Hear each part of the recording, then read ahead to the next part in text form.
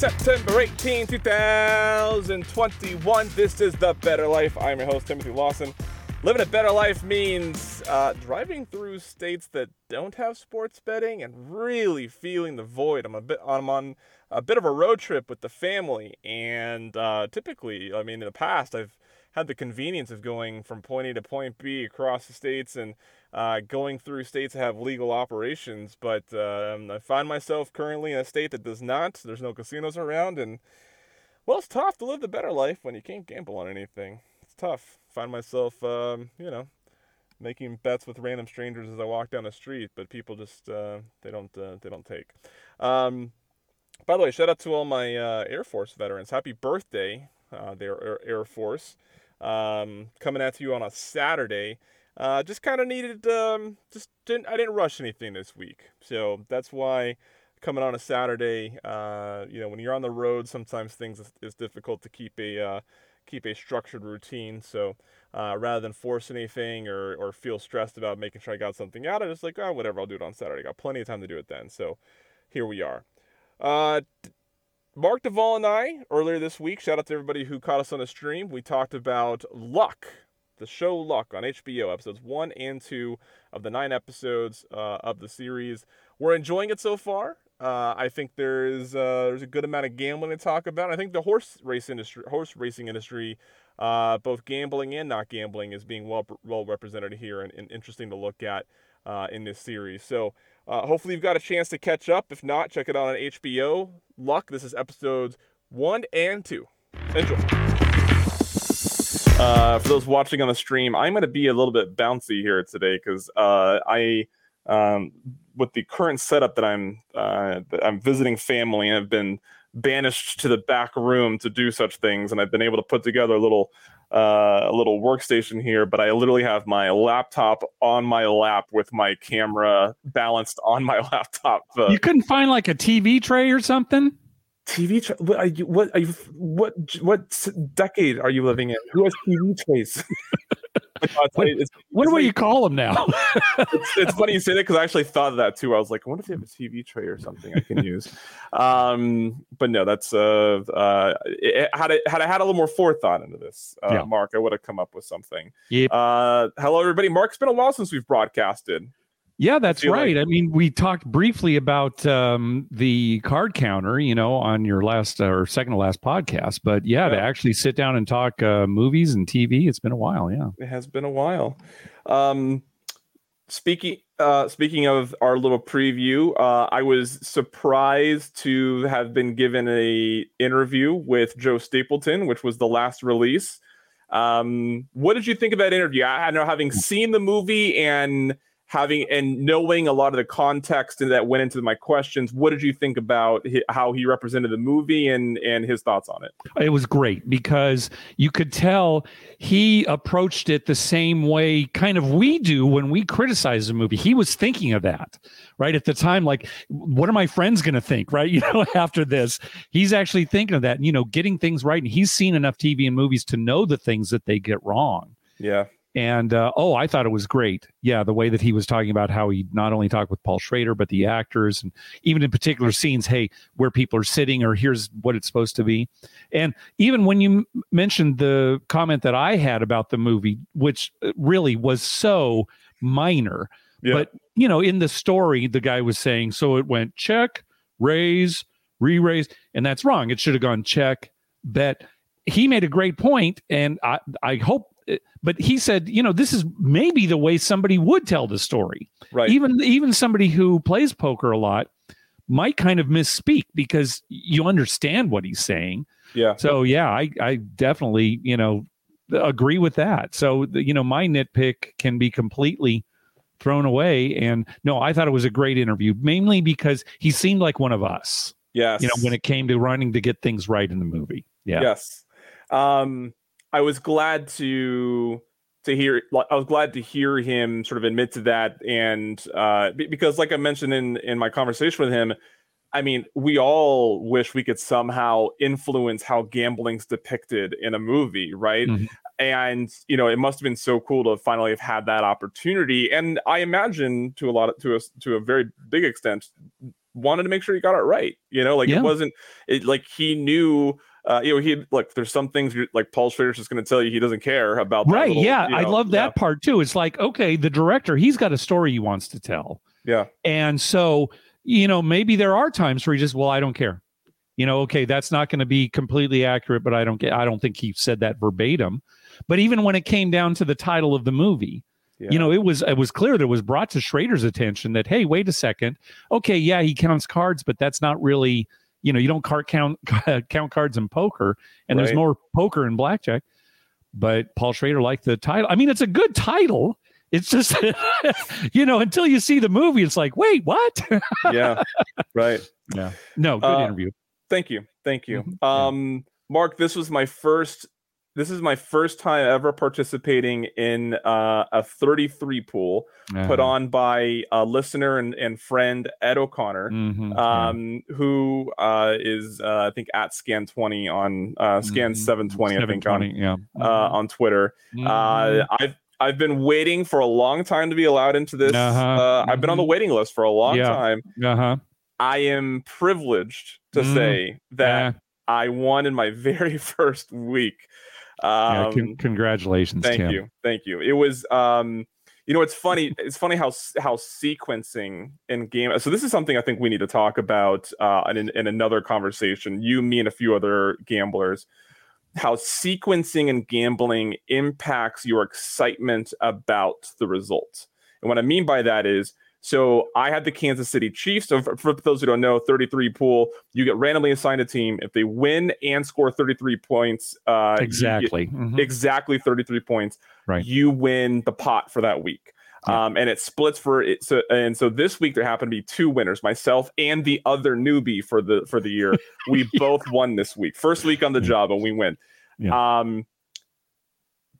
He probably was ecstatic to find out that he won and split the pot. I felt a little slight bit of disappointment. Of course, that I had to split the pot. I didn't even realize it until I watched the game, and it even dawned on me that I was splitting the pot until this morning. I saw my winnings come through. I was like, that doesn't seem like enough. And then I was like, oh wait, and I looked at the game. And so it's interesting how I went into last night's game thinking I won the pot, and then learned I had to split it. Where if it was the other way around, to where I was like, oh, someone already won it. Oh, snap, I get part of it. That sequence would like it. So, when you apply to other gambling moments, like when the idea of, is it better to, like the psychological difference of being up and then cashing out at break even, or being down and then cashing up break even, just like how different that experience is. And the only difference is the sequence of being up and down, right? And so I think sequencing within gambling is a really fascinating topic to discuss, but that's for another day. I got the Kansas City Chiefs. I knew right away, because here's the thing is, when you get assigned one of these teams, you need to feel confident that it's a team that can win, first of all, and can score more than 30 points, which in today's NFL isn't as difficult as it once was. That's correct. But it's, as we've seen, as you can imagine, not every team can score past 24 points, right, or reliably, right? So it's fun to finally be in this pool, and it's nice to have won. So you said you watched the Las Vegas Baltimore game last night? I did, but I was so ready for it to be over. I didn't even. So I probably left the room before the score was even updated on the screen. Okay, and I just had not done. I did not even think about the implications of what a touchdown for the Raiders or either team. Either team. Yeah, it's probably good that you didn't, because you would have been going crazy. I don't know if you watched the whole rest of the game, but that overtime was insane. Yes. And it didn't even occur to me that 33 was still in the mix. I was just kind of caught up in the game. And, you're talking about how certain things have to happen. And in this, in OT, when if you score a touchdown, there's no extra point. You don't go for an extra point. You don't go for, there's nothing extra. Whereas if in regulation, if you score a touchdown and, the clock is at 0, you still kick the extra point. Right. That is kind of a difference. And if they had to kick the extra point, the other player that you were up against, wouldn't have had 33. They would have had 34 probably. Exactly. It wouldn't have mattered. But anyway, yeah, little things. Yeah. I'm still yet to get a royal flush in video poker, but I can say that I've won at least one time in the 33 pool. So okay, yeah, good for you. Let me see. I think I've got it here. How many times Mike and I have won? Yeah, here it is. No times have we won in the 33 pool that we've been in many years now. Since Ed started. Wow. Anyhow, this is the only thing I'm doing this year in the NFL too. Yeah. When it comes, so that was a little added bonus, right? To that whole thing is like, I decided to only do the 33 pool once Ed told me that I could get in. And it's nice that it's already paid off. Okay, we're here to talk about the show Luck. The way that this is going to work out, we're going to talk about 2 episodes today. Probably do every other episode on Luck. So next episode will not be about this show, but then the next episode we will do 2 or 3 more episodes. Yeah, we'll see how many episodes, but yeah. Good. This show came out in 2011. 9 episodes were released, and then it was originally set to obviously go for a second season, but there was this huge controversy with the health and deaths of horses involved, and there just was no way that bad PR was going to let that show thrive, right? So they had to cancel the show. It's still considered from a lot of people who see it a good show. I mean, even though it's only had 9 episodes. A lot of people sort of, the tragedy of the horses notwithstanding, feel like it was a good program. It's a show. I don't know if you felt this way, Mark, watching it. It is a show. It's one of those shows where you find yourself constantly going, "Oh, it's that guy." Like I feel like I feel like so many of the actors are recognizable. They're people that have been in enough things, whether big or small, that you recognize a lot of the actors. Yes. But Dustin Hoffman, of course, is the lead actor. Dennis Farina, right? Yeah. Yeah, Farina. Yeah. Mm-hmm. Who my favorite performance from him was in Snatch. Nick Nolte's in this. And I can go up.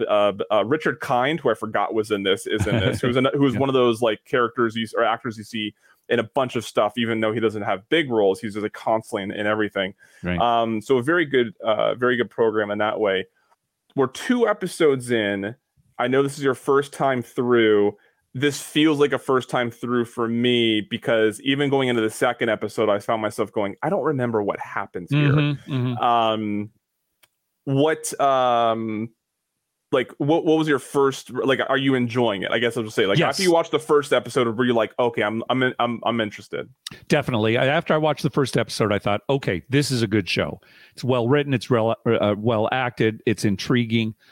No, I definitely enjoyed it. One thing about the first episode, and almost about the first 2 episodes, I was surprised that the focus really isn't on Dustin Hoffman, even though he's the lead. Yeah. And certainly the first episode, the focus is on these horse players, these amateur horse players, and, their lives and trying to hit a pick 6 and that kind of thing.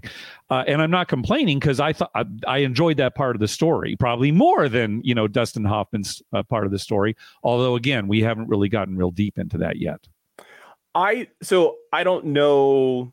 I've never watched anything from the writers, the producers about this, so I don't know a lot of the creative aspects of it, but I appreciate that they have this set of gamblers at the front of the show, even though the pull was definitely Dustin Hoffman, even though he's considered the lead character. Yeah. I love that they're sort of their little group is sort of what carries the show, because I think a show that is about horse racing and ultimately the story arc, as you learn in the first episode, is going to be about Dustin Hoffman's character, who gets released from jail, and he's looking to acquire a horse. He's looking to build a casino. These are things to start sort of learning about his character. I mean, I can't imagine, after watching 2 episodes again and thinking about how this like progresses, now that I think about sort of what I can remember about the series, I can't imagine that storyline would carry itself, right? It's this group of degenerates that really make the show entertaining and make I agree. And some of it is, okay, you've got Dustin Hoffman, who's maybe kind of mobbed up. He's looking for revenge. He went to prison, but basically he is looking for revenge on the people that he went to prison for. Yes. He was not guilty of what he went to prison for. And not a lot of us can relate to that. But these guys grinding it out, at the racetrack every day and looking at the racing form and trying to hit this, these big hits and the arguments between them and that kind of thing, that's more relatable. It's certainly, I think, a more entertaining story at this point. Again, we're only 2 episodes in. Yep. So again, no timestamps, as we'll just, because we're going through the program as a whole. Probably going to touch on a few things that aren't necessarily gambling related, simply because we are touching on the entire series. And I think it's worth touching on some of the plot points from time to time. Dustin Hoffman, first, we see him get released out of jail. He's referred to as Ace. We quickly learned that this is his nickname. Yeah. Dennis Farina, who goes by the Greek, is his driver, essentially his sort of second hand or right hand man, if you will. And they start discussing ownership for a horse. Dustin Farina's character, the Greek, has gotten his license to be a horse owner. They're going down this trajectory. They set up this story arc of them acquiring a horse. Right. So Dennis Farina's character is basically a front, because Dustin Hoffman is really the owner of the horse. It turns out that Farina won this big jackpot on a slot machine that was apparently arranged. And, he is technically, legally the owner of the horse, but really it's going to be Dustin Hoffman's character, Ace, that's pulling the strings. Right. Who, as you can imagine, can't, because he's a felon. Felons, so that's the obvious workaround there. Yep. Something I was curious. So at the very front of this episode, they show shots of San Manuel, and then everything from that point on is at Santa Anita. Okay. I don't know if you caught that. No, I didn't. So at the very like the first shots that we see of tracks after Dustin Hoffman gets released from jail, there's a couple quick shots, and San Manuel branding is like on the horse track screen and stuff like that. And then after that, we only see Santa Anita track stuff. See, the thing is, I don't think there's a San Manuel racetrack. No. And I'm guessing that maybe the San Manuel, it's just advertising at Santa Anita. Oh, that's interesting. Yeah, that's what I'm guessing is actually the case. Oh, because, that makes a lot of sense. Okay. Yeah, San Manuel is a casino, and right. A tribal casino down here. I'm guessing that's probably. Is Santa Anita only a track? Or that's a good question. I'm trying to think. I know that Hollywood Park, when it was a track, had a casino along with it, basically a card room. I'm going to look it up so that we get this right. But I don't think Santa Anita has a casino attached to it. I'll check, or a card room or anything. Okay. So we learned that there's a $2.6 million pick six going on at Santa Anita, and this is pick the 3 correct or picked winners in 6 races. You win this jackpot.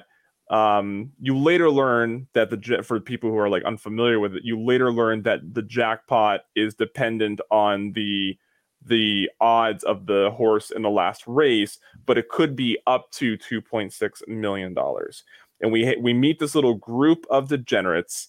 I don't want to call them all degenerates, but they're gamblers, and the show definitely tries to make you feel that at least a few of them are degenerates. Yeah.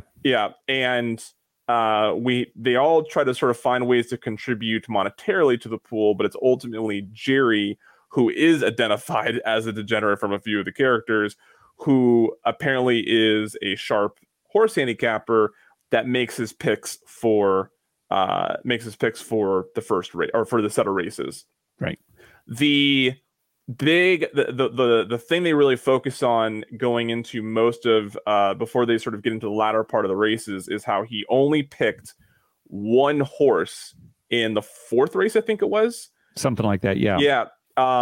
So the strategy on this obviously would be to have multiple tickets that have multiple trajectories of winners, right? Like if you want 2, 3, and 6 horse in one in the first race, the 4, 5, 9 horse, and the idea is to have so many different options that one ticket sort of squeaks through. Right. But the characters were concerned that he chose one horse in the 4th. So every ticket they had, regardless of its different sort of way it was going through with the picks in the other races, in the 4th he had just had that one horse.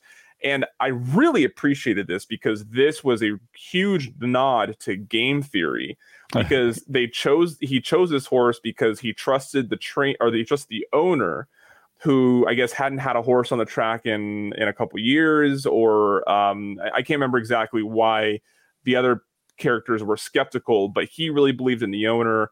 And because the skepticism would have been had by everybody else involved in the pick six, it would have knocked a huge chunk of who's involved in the pick six pool out of it. Yeah. Really great look into game theory, which I really appreciated. Yeah, I like that. I think that a lot of players who play the pick six too kind of like to pick all the horses in the last race. So if they make it that far, they know they're going to win. It's not necessarily a good strategy, but I think psychologically they want to. The team here didn't do that, but they were talking about how they wanted a relative long shot to win the final race, because that would reduce the number of winning tickets and make their payoff bigger. I thought did they have everything? I think they had all in the last race. Okay, maybe they did. I may be misremembering. So okay, if they did, so they're guaranteed a win, but they still are hoping for long shots to win again, so that there'd be fewer winning tickets, and they'd have the biggest payoff. And so Yep. I watched this first episode a few weeks ago, so that's not as fresh in my mind as the second one. So on the napkin that Jerry has it written, he has like 3 or 4 horses picked for every one of them, except for the one horse in the 5th, and then he just has all written on the last one. Yep. Okay. Yeah. But you're right. They do get to the when it comes to the last one, I think they would win as little as 43,000 and as much as 2.6, depending on the range of the odds on that horse. Yeah. As Ace and the Greek are entering the casino, you quickly learn that it reminded me of what was the movie we watched with James Caan, and it's Vegas. Leaving Honeymoon in Vegas. Honeymoon in Vegas. There we go. Sort of how like he showed up and just expected his suite to be available and everything. It reminded me very much of that. Like Dustin Hoffman shows up. They make jokes about the suite or whatever, and it's clear that he's getting set up with what he needs there. Yeah. And they make the comment, "Man with a golden arm," and how he got that $5 million jackpot. We later learned that was arranged in a way so that way he would be the person who got that. Jerry is getting a loan from a security guard, 1,000 minimum with 3 points at 3 points a week. I thought this was I like that they got the jargon right here. If you're taking a loan from a shark or from a fellow player, that you often hear like how many points. That's just interest, right? Mm-hmm. I mean, that's so he's getting for every week that goes by, if you took that $1,000 loan, 3% interest piles on every week. Yep. But then he ultimately, instead of taking the loan, takes a simple $50 to then give the security guard his picks for the pick six, that we then learned that the security guard doesn't make. Yeah, that's what it seems like. Yeah, which I talked himself out of it. I don't know. Yeah, and I wasn't really quite sure. I didn't know why. Like it didn't. Maybe we learn more. I don't know. I don't know how deep they can get into this, but like you learn that he doesn't, and then the security guard makes another proposition to them later, but it didn't really clear why he doesn't make the picks. That's true. It's because he acknowledges that Jerry's a sharp handicapper, I think, at some point, and so it was kind of bizarre that he was willing to pay $50 for the picks, but then never did anything with them. That is strange, because it is a plot point. At one point, the rest of the team are angry that Jerry gave him the pick, because they're thinking now, we're going to have to split this pick six money, with the security guard. So actually, I mean, that is some drama there for a while, but it doesn't pan out, like you said, because he didn't make the pick. Yeah. But we do find this was a line from Dennis Hoffman. Uh, he's in a meeting with someone and he just makes a comment. He's like, "I shrunk. All right, I got to get new shirts." And I don't know what it was about that line. It was such a throwaway line, but the way he delivers it, so it was funny. Just like, oh man, I need new shirts. We find out that they get to the final race. We find out that they've made it this far. They have no reason to believe that they have to split the pot with anybody, right? That doesn't seem that they've not picked up on the idea that maybe anybody else has this ticket. So they spend a good 3, 4, 5 minutes just on this like the plot point of them. There's the one guy who has no idea what's going on, and I love that kind of character in a gambling setting, right? Where he just doesn't quite understand how much we win or why. Right. But they can win as much as like 40-something thousand, or little as 40-something thousand, as much as 2.6 million. The long shot ends up coming through, and they quickly decide that they're going to try to like keep a low profile because the local news is already there to interview the winners of the pick six. The track knows that someone won, right? They wrote the tickets, so they know that someone has it. But they're deciding not to go forward for that. This made me think of, and I want your thoughts here, maybe your experience. This made me think of when players win jackpots at the slot machine and then they get their picture posted on social media, right? Mm-hmm. And how I remember we were in Biloxi and I asked Rob and the other guys, like, would you ever do this? And we all agreed no. Yeah. Like, have you ever like got a hand pay or something that was big enough that the casino asked to take a photo for social media? And if you haven't, like, would you do it? I wouldn't. No, I've never been in that position. Okay. If it were a very large amount, I'd probably be less likely. You know what I mean? If it was like $10,000, like whatever. But if it's 2 million, it's like, no, I don't want to be a part of it. Anybody knowing that. Yeah. And well, on top of that, they don't want anybody to know, certainly initially, and they want to try to figure out, okay, what are we going to do about taxes? Because they just don't know. They're trying to, they want to have some time to think about how they're going to deal with all this money. Right. Yep.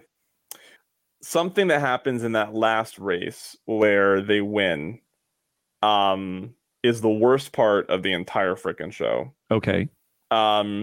It's when the horse breaks its leg. Oh, worst part. Yeah, sure. Yeah, it's the worst part of the whole series is it. Like, I knew it was coming, and I was like constantly trying to do this, right? Yeah. Like, I was trying to anticipate it enough where I could pull away.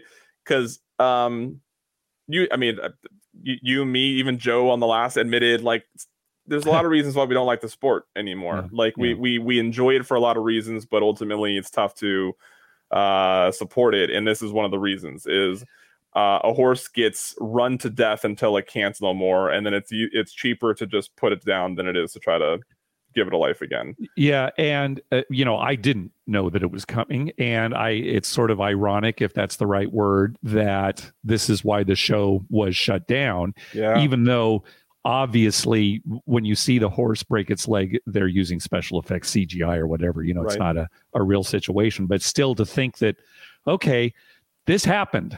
This does happen. This happened making this show. That's rough. Yep. Yeah. So if you have not, something we've heard, Tim Kennedy left this comment for us on our stuff, and I'm going to actually take it to heart until someone says otherwise. He said, don't worry about spoilers. If they decided not to watch it before listening to the podcast, it's kind of on them. And I actually think that's a good point. So I agree. Yeah. So, in this case, we're talking about episodic television. Sure. So we don't give away the ending to each episode, but then we pick up the next episode. Right. Yeah. It's different than talking about a movie. Yeah, for sure. Yeah. So if you haven't watched it and just heard us talk about that, now you can be prepared. That it's difficult to see. Yeah. Even though it's not real. Yeah.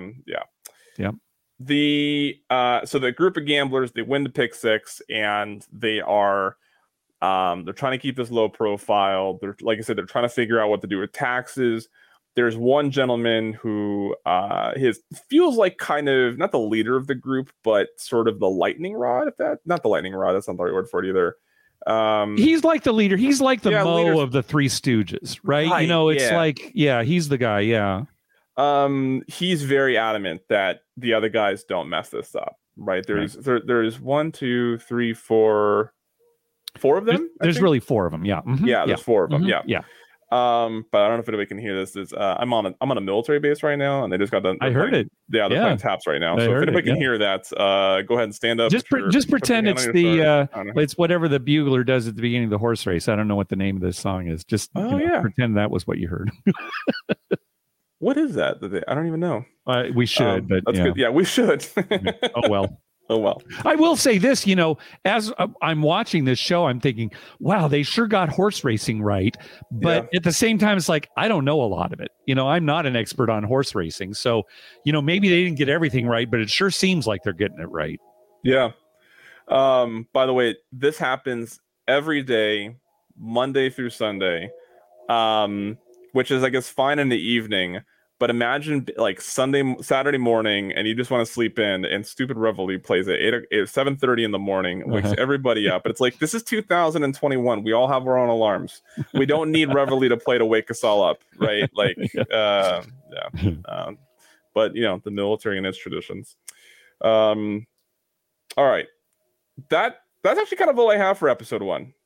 I'm looking here. There's one quote here. I love when people talk about chalk. I'm fascinated by what does chalk mean. But when they're watching the race, that final race, they want the number 2 horse to win. And one of them is saying, is the 2 drifting out or the chalk now? Is the 2 drifting out or the chalk? And I love that because it's like, okay, the 2, that's who they want, the long shot. The chalk, that's the favorite. Yep. And, that's just the way that they're talking. So I like that. I like they put that line in. I think that's it for the first show. I'll have some general comments about both episodes, but that's all I have specifically for the first one. Yeah. I guess one thing that gets mentioned that I didn't bring up that's worth bringing up for the context of the next episode, the degenerate who handicaps horses and essentially was the person responsible for picking all these winners. He admits to losing his track winnings previously in a poker game. So we go into him making these picks, learning that he plays poker and as far as we know, recently lost. Yeah. Which gets kind of which carries on into episode 2. So Jerry, who is the guy. So I think what's interesting about this, right, is Jerry essentially went into this with no money, right? So if you don't watch it, you just hear that a group of guys won the pick 6, but it was on one guy's picks. You'd be like, what? Jerry didn't put any money in. His contribution was the picks. Yeah. And so I think I like that they showed, like, he wouldn't have made any money because he couldn't have afforded the tickets for it, right? They wouldn't have made any money because they wouldn't have handicapped right? So I liked that you have this group of guys, some guys floated the money for it. One guy makes the picks, and there was no arguing, right? Yeah, That's the I was kind of expecting there to be some sort of like backstabbing attempt at like someone getting a little more than someone else, but nope, they're just like, all right, we did it. It's actually refreshing that there wasn't any of that. Yeah, and it's something else you learn about them as these gamblers. That's the unwritten rule, or that's the agreement. That's the arrangement. Yep. So we episode 2, Jerry's playing at Hustler's Casino. Good, nice little shot of the Hustler Casino felt there. Yep. He loses a very contentious hand to what we assume is a card room regular that he has seen many times. Mm-hmm. There's a lot of trash talking and banter during this hand. Jerry ultimately loses his straight to his foe's flush. I was paying more attention to the narrative. I didn't really pay attention to the poker. Did you notice anything about the game worth mentioning here? No, it looked fine to me. Yeah. Okay. No, it looked very good. Yeah. Ace is working on a scheme to open a casino in Sacramento. Here's something that I was having a hard time tracking, or thought maybe I missed in episode 1 or didn't pick up in how did they plan on opening casino gaming isn't legal outside of tribal casinos. And they even mention it in the episode, in the second episode. So, right. But I know what you're getting at. It doesn't. I don't know how they're going to do it if they've got some legislators in their pocket or something that they're going to. That wasn't clear how that was going to happen because, Ace actually does say, they're not legal right now, but that is his plan. So no, I'm not sure exactly how he's going to carry it out. Yeah, so that question's definitely there, especially if you're someone who's familiar with gaming in California. The gentleman, I should just get his character's name right because I'm going to refer to him multiple times. Kevin Dunn playing Marcus. Marcus is starting to get upset at the other gamblers in this group because they are not being subtle about the fact that they have won a good sum of money. Yep. And he is very, both for safety and, as you mentioned, tax reasons, very concerned that people may catch into why they have this money, right? Like, I actually kind of like that that he's smart enough to know it's not going to take too much figuring out to think a pick six was just won by a group of people, and these guys are always at the track, and now they have a bunch of money, right? I like that there's a character who was quick enough to be like, that's not going to be difficult for people to figure out, and he is very concerned. One guy has a suit that he's worried about. One guy wants to claim a horse that's going to cost some money. Jerry keeps on going to the poker table and is playing at a higher level than he normally does. And Marcus is concerned that that's going to be tipping off too many people. So there's already sort of a challenge within the group for Marcus there's only so much Marcus do. Marcus is in a wheelchair, so it's not like he doesn't have any sort of physical prowess over these guys. He can really only use his words, which are very crude and insulting. And let's face it, the show does a good job of showing that this set of gamblers got lucky in a lot of ways here. They're not the most prudent people with money. Right. Yep. What do we got here? We then get to a claim race, which I thought was a really cool thing for them to add in here. Agreed. I only sort of knew this in theory ahead of time, going into watching this. When I said claim race, I thought I had an idea, but they do a decent job, I think, of explaining it. What I didn't pick up on, and maybe you know more about this, how does a horse become a horse in a claim race? Does the owner just say, I'm putting this horse up for claim? Or... That's my understanding. Yeah. Okay. They just run it in a claim race. Yeah. Mm-hmm. Okay. So the claim race being, if you want to own a horse, owners who are looking to offload a horse that either isn't bringing in the value they think they might, or for whatever reason, put their horses in a claim race. You put in the claim before the race, and the claim holds after the race, regardless of results. At least that's what they claim in the show. I'm sure there's probably more nuance to it in real life, but and so one of the characters who, and I should probably also just learn this guy's name at this point. Where'd he go? Richie Coster, the one who. Mm-hmm. Yeah. He gets linked up with a possible potential trainer for this horse, who knows a little bit about who may know a little about this horse, to put in a claim for it.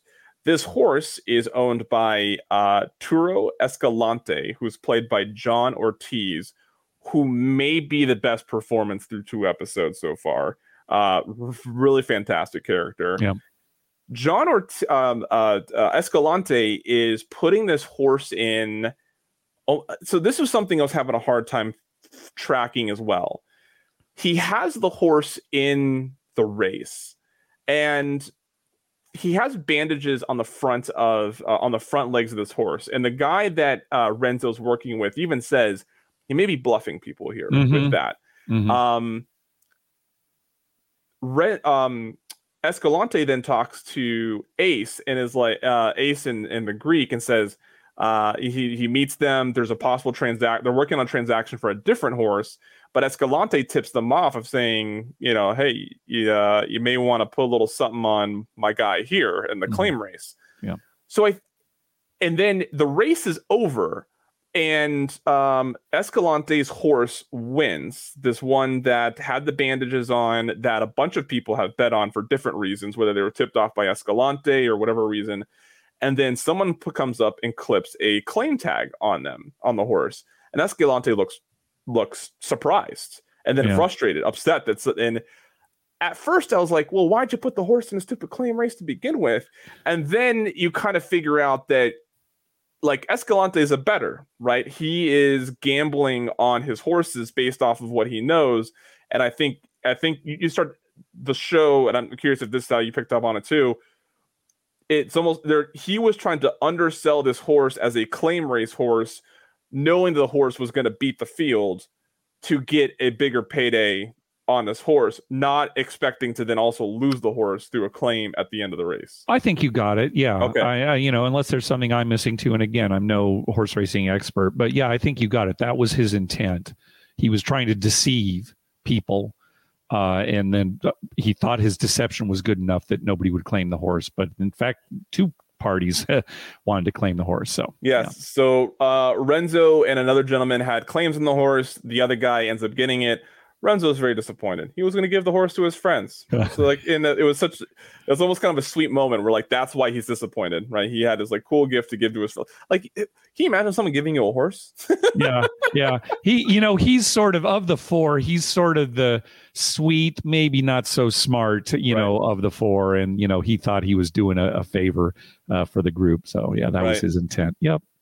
But yeah, a cool little storyline, or part of the story to put in there with the claim race. Yep. And to your point, again, like, it's nice they're putting these industry things in this show, and getting them right. So the Greek makes a comment. This is the biggest bet I've made by $195. Which I think is a comment on the fact that he probably bet $5 on the on the $5 million jackpot that he won. I'm assuming. Well, maybe, although it did. I'm trying to remember the exact line.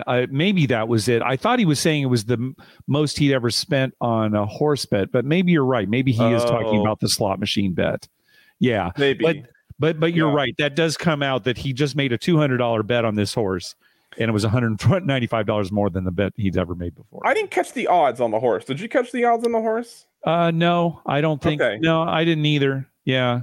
I was looking for it. I wasn't willing to rewind to see if I'd missed it. No, it might have been written somewhere, but I don't think anybody said it out loud. Yeah. Okay.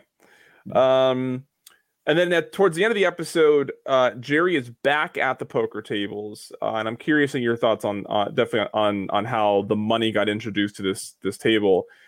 After losing a big hand to the same nemesis, we'll call him, Jerry buys in for even more. Yeah, he just keeps going back. He keeps going back. And then they cut to a scene where he brings in, looks like tens of thousands of dollars to match a bet made at the table. And the casino, the floor man who's running the game even notes they're making an exception for this situation only, as both parties have agreed to, and that this is like normal house rules will not be affected, and normal house rules goes back into place after the hand. And essentially, Jerry brought in a bunch of money to match a proposed large bet from his nemesis so he could call the bet. Right. And the house allowed it. Right. Do you feel like that worked out the way you would expect it to in a normal poker room? Yeah, so let's back up a little bit and talk about the things that we hate about poker on TV and movies. Number one is the string bet, the string raise. That is where a character says, I see your $50 and I raise you $200. That's known as a string bet or a string raise. You're not allowed to do that. You have to just make one action, I raise. The idea being that if you say, I call your $50, then you can look for a reaction from the person that you're calling and then maybe raise or maybe not raise. Right. I do allow some slack there because that definitely does happen in real life in home games where the players just don't know that's not allowed. Right. It wouldn't fly at a casino, but it does happen in home games. So I'll let that fly sometimes. But something that we can't let fly is the situation where it's a no-limit game and one person says, well, I'll tell you what, I'm going to raise $10,000. And the guy says, the other guy says, well, I don't have $10,000. Well, what do you have? Yeah, how about that watch? Yeah, something like that. That doesn't make any, and when you think about, well, first of all, it's not allowed, but it also doesn't make any sense because all you have to do is be the guy with the most money at the table. Right. Say, $1 million. You could do that all night. And if nobody can call your $1 million, you'll win every single pot. In real poker, the most that you can risk, the most you can lose is whatever's in front of you at the time. Yep. Okay. The only exception to that would be if both parties agreed to put in more money and they both have to agree and the amount. And this is what happened here. The two different parties, Jerry and his nemesis, have agreed. Yeah, his nemesis probably said, hey, what if I raise $25,000 or whatever it is? Would you call it? And both parties would have to agree, and the casino would have to agree in this case. And I'm going to tell you exactly what the floor said. They said, this is a house ruling for this hand only. By agreement of both players, cash not on the table at the beginning of the hand has now been put into action. So that is critical. I love that they did that they knew, the creators of the show knew enough about poker to know this would have to be an exception. And that's exactly what happened here. And kudos to them. I think that was a great job that they did handling this poker situation to deal with, all the terrible times it's happened in movies where it's not agreed upon or one guy's, bullying because he's got more money. So I'm really glad that they got this right. Yeah. Jerry ends up winning the hand. So here's. All right, let's talk about strategy because that's a different thing. How realistic was that? We were going to get out how realistic was this situation? So he has kings. He has pocket kings. Right. We learned he has pocket kings at the time that they finally call the action and both players are in and they turn over their cards. We learn that Jerry has pocket kings. His nemesis has queen 10. And it's queen. No, 10, it's ace queen. Or ace queen. He has You're right. ace queen. That's right. Ace queen, and it's like ace queen rag on the flop. Yes. Mm-hmm. So this is why I don't like. No, I don't think like. So here's what I'm asking. Here's what I'm wondering. I kept on trying to give Jerry the benefit of the doubt that he was a decent poker player and that he just was like this bad luck. Is this showing that no, he really is a degenerate chasing action? Because it definitely shows that. And here's the other argument. I'm arguing that they got the mechanics right. Right. Okay. But now you're sitting back and saying, what? He called extra money with pocket kings when there's an ace on the flop? Forget about the guy ended up having, two pair. Yeah. Just any ace would have Jerry beat. So, yeah, we could talk forever about, oh, come on. Would anybody do this?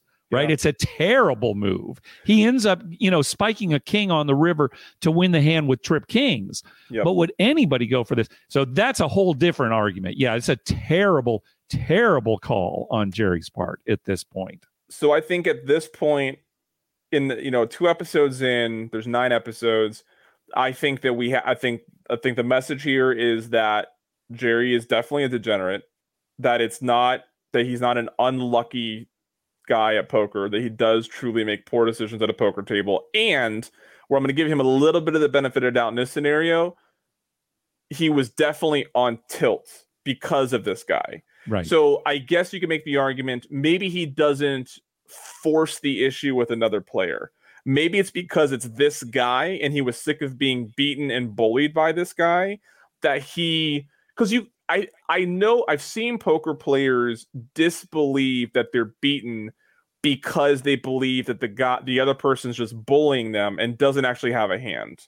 And so I know that scenario happens, and I think Jerry's definitely the kind of guy that would fall for that or buy into that of like, he doesn't have it, he's just bullying me because he's been beating me all night, right? So that's the benefit of the doubt that I give Jerry. But I do think that from the first word of him being called a degenerate by Marcus in the minute 10 in the first episode, and the fact that he kept on going back to the trunk of his car for more cash to buy in at higher stakes to keep on playing, I do think that he's a degenerate chasing action, and it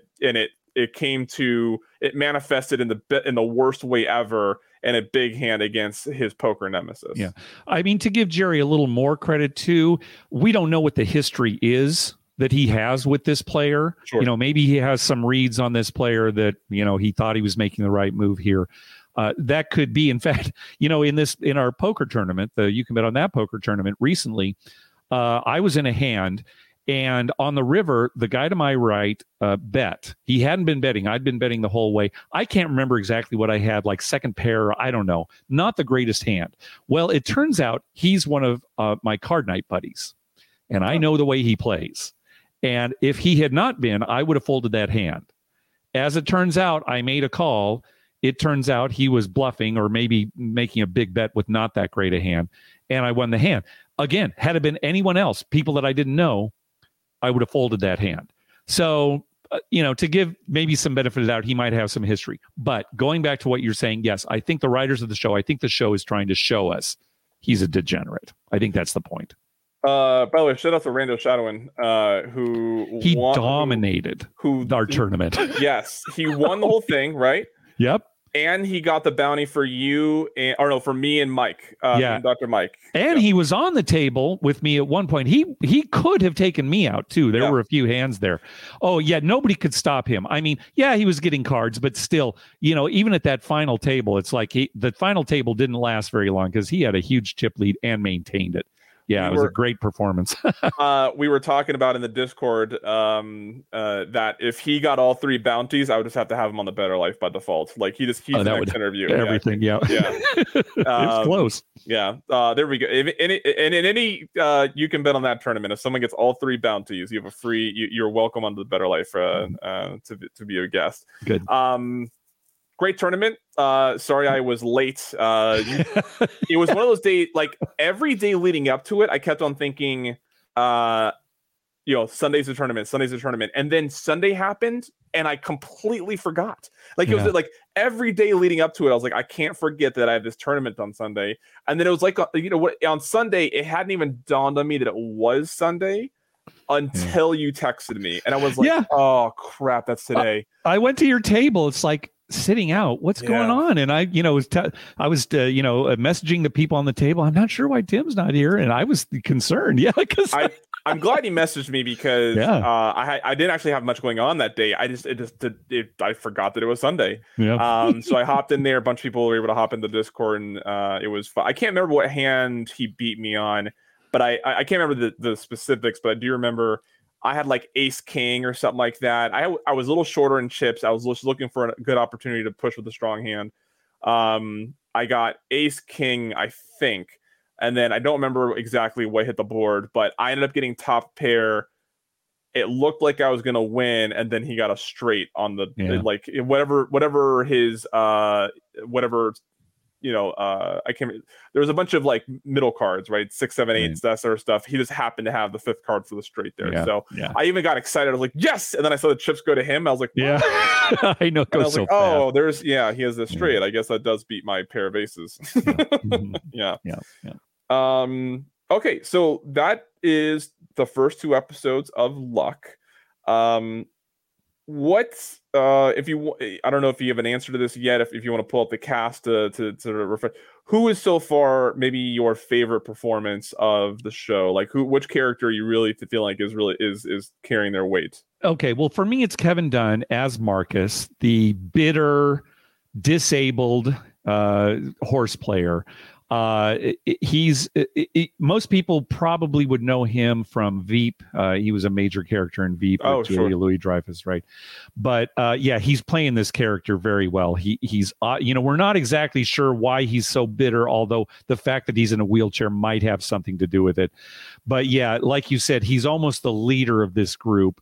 And, is he likable? Not really, but I think he's a good character on the show. Yeah. How about you? You were saying maybe John Ortiz. Yeah, I think for me right now, it's John Ortiz playing Escalante. I think his aesthetic is just right. However they decided to do his hair and everything, his aesthetic is just works for me. Yeah. And I think he's doing a really good job of, his little dialogue between him and Dustin Hoffman's been really good. Like they're being businessmen who don't trust each other, which is always an interesting dynamic, right? Like they're both determined to get to the end of the deal, but you can tell that neither of them really trust the other person. Yeah. So I think the dynamic he has with a few other characters is good. Richard Kind, who plays a jockey agent for one of the supporting cast, I think it might be my favorite character right now, because he's balancing this agent who's irritated with every jockey he works with, but he shows that he also empathizes with the challenges that a jockey has. So that he's doing a really good job at that character. Yeah, we've talked about Richard Kind in the past, and I said that he basically plays the same character, no matter what he's in. But this is a great example of, he's still playing the same character, which is normally played for laughs. He does more comedy than anything else, but he's able to take this same character and drop him into this drama. Yeah. And whereas, I guess he's funny in a way in that he's kind of pathetic and, all over the place and worries like crazy. It's still the Richard Kind character, but he's doing a great job in this role. Yeah. Yep. Something I forgot to put on my notes, but I know I thought of and wanted to bring it up. And something that I've said out loud to a number of people in this community and have gotten different responses from people each time. And I'm curious your thoughts at a macro level. We don't have to get into the micro of this, but when Marcus is frustrated with some of his we'll call his teammates, his friends, like he's being nasty and crude with them, and one of them maybe makes a comment, "You're just afraid of being alone," right? Like you're afraid, and someone told me one time, and I think I agree with them generally, and I've said this before, and like I said, I've gotten mixed reviews from people who've heard me say it. Gamblers are kind of miserable. Like the average gambler, I think, has a sense of misery either about their personality or that's kind of buried a little bit and is really easy to sort of manifest itself when things aren't going right in a way that's different from normal human emotion, I think. And I think there is a bit of loneliness that comes around with that. Being a gambler does sort of breed loneliness. Even though we have friends, we go to the tables and stuff together. I think I don't know if you've ever done this, Mark. I've definitely been at a table and been like, why am I doing this? Why am I here? why am I doing something else? Right. There's obviously the losing of money that can create misery. There's the feeling of loss, right? Even not just the loss of money, but I made a decision and I was incorrect about my decision. That's something we have to keep on facing over and over. There's the stereotyping, the stigma, the assumptions, all that sort of stuff. And I think that gamblers generally can kind of just be miserable people. Look at sports betting Twitter. I mean, you'll find misery up and down in anybody who's interacting in that sense. And it's not just that's on social media. I think that there's something that Steven speaks to the kind of person that is involved in this. How would you respond to that statement? Well, yeah, and it's hard to make a sweeping statement, of course. Sure. Everybody's different. But I certainly understand that argument. I see it in a lot of people, a lot of gamblers that I know. You mentioned sports. I see that a lot in sports fans as well. Yeah. It's sort of like, they're miserable. How often on our show have we talked about how miserable we are in San Diego, right? It's almost like we enjoy saying that more than, when good things happen. I don't know if that's necessarily true, but I know I'm kind of rambling now. I definitely do see that as an aspect to a lot of gamblers. Yeah, they're just, and even when they're telling stories, it seems like they're more passionate when they're telling stories about bad beats than they are about successes, And what do they say? Misery loves company. Right. And that kind of goes back to losing hurts more than winning feels good, and again, this goes back to sports. So, I can certainly, I'm not going to argue the other side necessarily other than to say, we're all different, but it's a macro statement, right? Yeah. It's not that. If you're listening, don't. I hope no one thinks like, oh, is Tim talking about me? I've never thought about any individual this way. No, and this is something we love. I mean, we've got podcasts devoted to it, for crying out loud. The last thing we want to do is, alienate people, because we're part of this, and we've gone through this kind of, like you said. Yeah, I have been, especially in Vegas. I have been. It's like, what am I doing at this table? I should just go to bed right now. Right? You do get to that point. So sure. Yeah. Okay. We got the best performances. Let's go with let's wrap up. What's sort of a development you're hoping to see in the next couple episodes? Gosh, I don't know. That's a good question. I like the way that the show is teaching you about horse racing, because it's not in your face. It's not like a lesson that you're learning every time. So I want a little bit more of that, maybe some of the nuances of horse racing that I'm not familiar with. And again, I'm no expert, but I hope maybe to see that a little bit. How about you? You mentioned earlier maybe getting more of Marcus's story on why he's so some background, bitter. I'd like to get a little bit more on sort of Escalante as a like, is he more of a bettor, or is he more of a horse trainer? Like, which one is he more of? Like, we know that he's betting on these horses based on what he knows of his horses compared to the field. We obviously know that he's a talented trainer because his horses are performing well, but I'm curious if he's a bettor who found an angle in horses and that's why he got in the industry, or he realized he's so good at understanding horses, he turned into becoming a bettor. Like which one's more true? So I want to get a little bit more out of his story. I'd like to see a little bit more about Jerry, maybe Jerry's background, but I am kind of anticipating Jerry to go to a very dark place here before too long, because, okay, we've determined he's a degenerate. Well, he won this huge hand with a 2-outer on the river. And, is that good for a degenerate? Well, no, it's not, right? He's convinced himself that he did the right thing. And I'm anticipating things are going to go poorly for him. So Jerry's a really great example, going back to the misery of being a gambler. And I'm sure people are listening like, Tim, but you're like, this is the better life. Why are you talking us out of this? That's not what I'm doing. When I was at Bet Bash, there was a gentleman who I know does not really play table games, who isn't a casino gamer. He bets on sports professionally, not as a recreation. Yeah. He even commented, he's like, something I appreciate about your podcast is the reality of being a gambler, right? And I think that it's important to be mindful of this, to make sure that we don't become one of these people, right? Or we can hope to not go down that path. Yeah.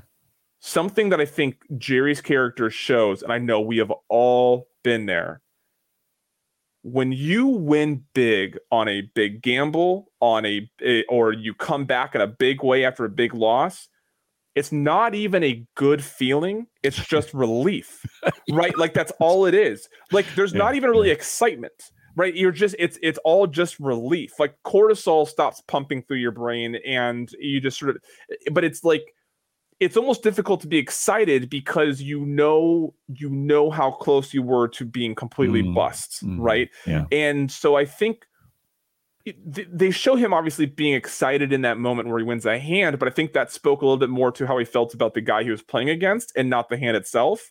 but then you also just sort of see that sense of relief of like, okay, I put it all out there and it worked out somehow. And I think that aspect of being a gambler is really fascinating to see depicted in this show. Because I think we've all been there. You're down at the craps table, you get this rally back, and it's exciting while it's happening. But then once it's done, it's not exciting anymore. It's just a relief. It happened to me 2 weeks ago at the craps table. Exactly the kind of thing. It's like, oh, wow, this is going to be my worst. And then all of a sudden, oh, yikes, I rolled like 8 9s in a row and I had money on 9 and perfect all the way back. All the way back. Yep. So I just want to say a couple more things about the acting. Dustin Hoffman, again, even though we haven't seen him, I think he's great in this. Yes. Dennis Farina, the late, great Dennis Farina. It's interesting because he usually plays a heavy, good or bad. You know, he can be on both sides, but usually he's kind of a heavy. And this is a little bit against type for him, right? Because he's kind of, getting excited about making that $200 bet. And, oh, I own a horse. Yeah, I know I'm not really the owner. He's kind of a gee whiz character here. He's doing a great job. We already talked about Kevin Dunn and Richard Kind, who are great. One last one, Gary Stevens plays a jockey. Gary Stevens is a jockey in real life, or was, and he's playing a jockey on this show. He plays Ronnie, the jockey, and he's not quite as good an actor as the rest of them. But when he first came on the scene in the first episode, I'm thinking, wait a minute, I didn't recognize him. So wait a minute, I don't think this is a regular actor because he's not quite as good, but he's fine. So I think that's interesting that they got a real jockey to play a jockey. It's funny you say that because now that I'm almost kicking myself for not realizing this because he's one of the most recognizable jockeys in horse. Like anybody who's ever even if you're someone who only watches the Kentucky Derby year after year, you've undoubtedly seen this man's face before. Yeah, and he's a name, right? If you Gary Stevens, he's a name. Yeah. Yeah. So, good. What is that all you got? One last thing I will say about this. The horse racing footage is fantastic. Some of the best that I've ever seen. That's why it's, hard to really appreciate it because that horses died. Oh, supposedly they were not injured during the sequences, that were filmed or, the racing, that kind of thing. But I mean, really, this is some of the best footage, POV footage. You're obviously, some shots are from a horse. You're obviously galloping along. There's obviously a cameraman on a horse. Sometimes maybe it's a car to the side of them, but it's some of the best horse racing footage I've ever seen. Okay. Next time we do this, we are going to do more of a hodgepodge, mixed bag of episodes like we've done in the past, where of shows where there's an episode of a show that has it, or a scene, and we quickly talk about that. You have a fantastic spreadsheet that shows all of the that had anywhere where gambling or Vegas is mentioned in it. So I'm going to go through that, find a couple that I like, and pick apart. So I'll tweet them out as they're coming. Of course, I'll let you know, Mark. So okay, and I'll send you an update because I've updated that spreadsheet. So I'll do that. I'll think of it right after this. Yep. The one I know we're going to talk about now that the season's over, Rick and Morty season 5 has finished. There's one episode that, in a very gross way, has a Vegas reference, a bunch of Vegas references. And there's enough that I was like, since we've done Rick and Morty in the past, I feel like we at least have to acknowledge some of the Vegas references in this episode. So if you're not caught up on Rick and Morty season 5 and you want, I can't remember which episode. I think it's episode 4 or 5 of the season. Okay. But yeah, that's definitely one. Ted Lasso, 8 episodes in so far, no gambling references. No, not really. Yeah, I'm enjoying the season, of course, but no real gambling. Yeah, which I'm really surprised, and this is why I'm surprised. They're doing a really great job nodding to English culture, and betting's a big part of English culture. Oh yeah, that's true. Mm-hmm. Yeah, I'm surprised there hasn't been that they haven't referenced punters or at least use some sort of sort of jargon to make the reference, but. We got a few more episodes before the season's over, so hopefully we get. Yeah, that's true, and they're obviously, there are some plot lines that they're obviously dealing with, this season that don't really lend it themselves to gambling. So yeah, sure. Yeah. One show I would recommend to an episode that we can look at, because there's something very specific that happens in it that I think you and I could talk about for a little while. Okay. It's the George Lopez show. The episode is called George's House of Cards. Okay. I'm trying to see the season number, but anyway, it has to do with poker, and there's something that happens in it that I want to talk about. So George's House of Cards, the George Lopez show. Okay. Very good. We will include that, Rick and Morty, and I'll tweet out or an Instagram story, anything else we decide to watch. But yeah, next episode, grab bag of things, and then the following we'll do at least 2, maybe 3 episodes of on how much we get out of each episode. Yep, I agree. All right, Mark. Thanks for watching, thank you, everybody. Bye. All right. Thank you, Mark, for joining me as always. Hope to get an episode of You Can Bet on that soon. There's something I'm missing in my life right now. ZorkFest, December 17 and 18. ZorkFest at the Plaza. I will be there, and I am organizing and leading the Podcasters Potluck and a live performance of The Better Life.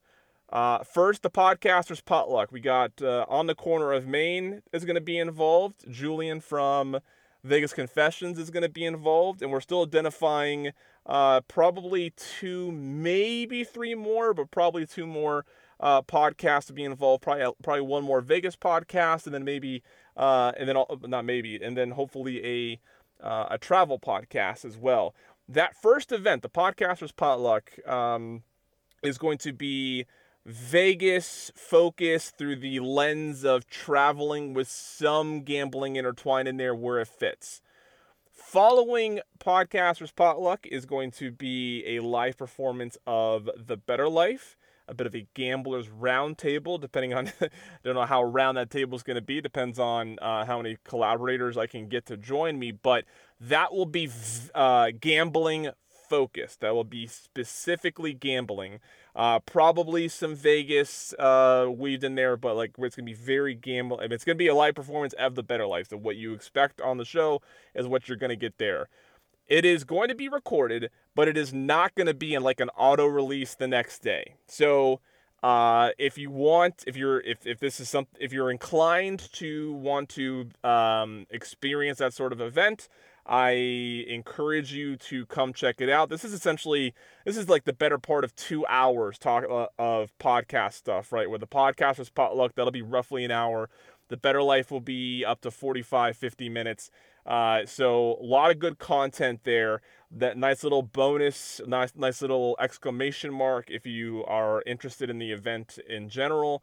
It'll be at the Plaza, but the Better Life, I'm not quite sure what's going to be done with the Podcasters Potluck, but I can tell you anything recorded in those 2 hours isn't just being released automatically the next day. This is definitely some incentive to come check it out live. It could be months before any audio from that gets released into public feeds, but that's more of the Michael Traeger and less up to me. But yeah, looking forward to that. It'll be at the Plaza, ZorkFest. You can, follow Travel Zork on Twitter for all up-to-date information and how to get your tickets, etc. G2E, October 2nd through the 8th is when I'll be there. G2E itself is the 5th, 6th, and 7th, at least the expo hall is. That's what I'll be focused on. I'll be in town on the 2nd. I'll be around for most of the 3rd. I'll be around for some of the 4th, and then it's G2E. And once G2E hits, I am probably going to be unavailable for just about everything that isn't G2E or content related. So if you're going to be in the area, let me know. If you're only going to be in the area for the 5th, 6th, and 7th, and we're hoping to hang out with me, let me know now, so that way I can try to find I can keep that in consideration as I'm figuring out my week. But if you're going to be around the 2nd, 3rd, and 4th, let me know so we can find the right time. My calendar's already filling up. My Sunday morning just kind of got busy with something. So if you're going to be in the area and you want to hang out, if you want to shoot some dice over at Golden Gate, or you just want to grab a meal, maybe have a cocktail, whatever it may be, let me know so that way we get an opportunity to hang out and hopefully do some gambling. Meetup at Rocky Gap Casino on November 20th. I'll be there hopefully the 19th, 20th, and 21st. So if you can make it at any point on the 20th, you're almost guaranteed to catch me because I will wake up on property and I will go to sleep on property. But 19th, 20th, and 21st is when I will be there. When I threw out the invitation for location ideas for a Mid-Atlantic type meetup, Rocky Gap came up a few times, and even one of you said you already had a trip planned that weekend. So I'm just rolling with that unless someone can talk me out of this. But that will be hard to do, as it seems like we already have some good interest here. So shoot me a message if you plan on being there, or if you would like to be there. Because this is a low expectation sort of meetup, you're not I don't have a relationship with this property, so I don't know. There's very little chance that I'll be able to get like a table reserved or anything like that. This is just gamblers mobbing on a property and hanging out and doing the gambling and visiting that we can. So if you're interested or would like to show up, let me know, just so I have an idea of who might show up. But you're not doing me a disservice if you let me know you're interested and ultimately can't show up. So it's better to let me know that you can and then not, versus the other way around, because I want to make sure they get opportunity to visit with everybody who can come out and see what we can do if the crowd gets a little bigger. But I hope to see a handful of you out there. I'm looking forward to seeing this property for the first time. November 20th is the day that I will be there. Tip the dealer shirts are at the printers. I'm hoping to get them in the next week or two to get those shipped out. Thank you for everybody who put in a pre-order for that. If you would like to put another order, the pre-order price will be there through the end of the month. So if you haven't gotten one, you'd like to help us advocate for supporting casino staff and dealers, this is a great way to do that. Bettermerch.com, BETTOR merch.com is where you can go to cop the shirts. The pre-order price will be there through the end of the month. Thank you for everybody who's copped those and supporting this effort. Coffee dice items coming way. Coffee dice items coming around the bend, so look out for that. But more merch is coming. Coffee dice stuff is going to be next. That will do it for this week. Thank you for your patience. Thank you for your listenership. Thank you for your support. If you're interested in G2E stuff like coverage, I recommend following me on The Better Life on Instagram. That's where I'm probably going to be doing a lot of real-time posting. And then, of course, youtube.com/thebetterlife is where videos will live. And, of course, we'll have audio content in the feed where you're already listening. So I look forward to what is likely going to end up being a few busy months here with G2E, meetup in November, Vegas in December. Really looking forward to the next few months. Hope to see some of you at some point. Otherwise, good luck at the casino. Good luck with all your bets. On behalf of Mark DeVol, I am Timothy Lawson. Good night and good luck.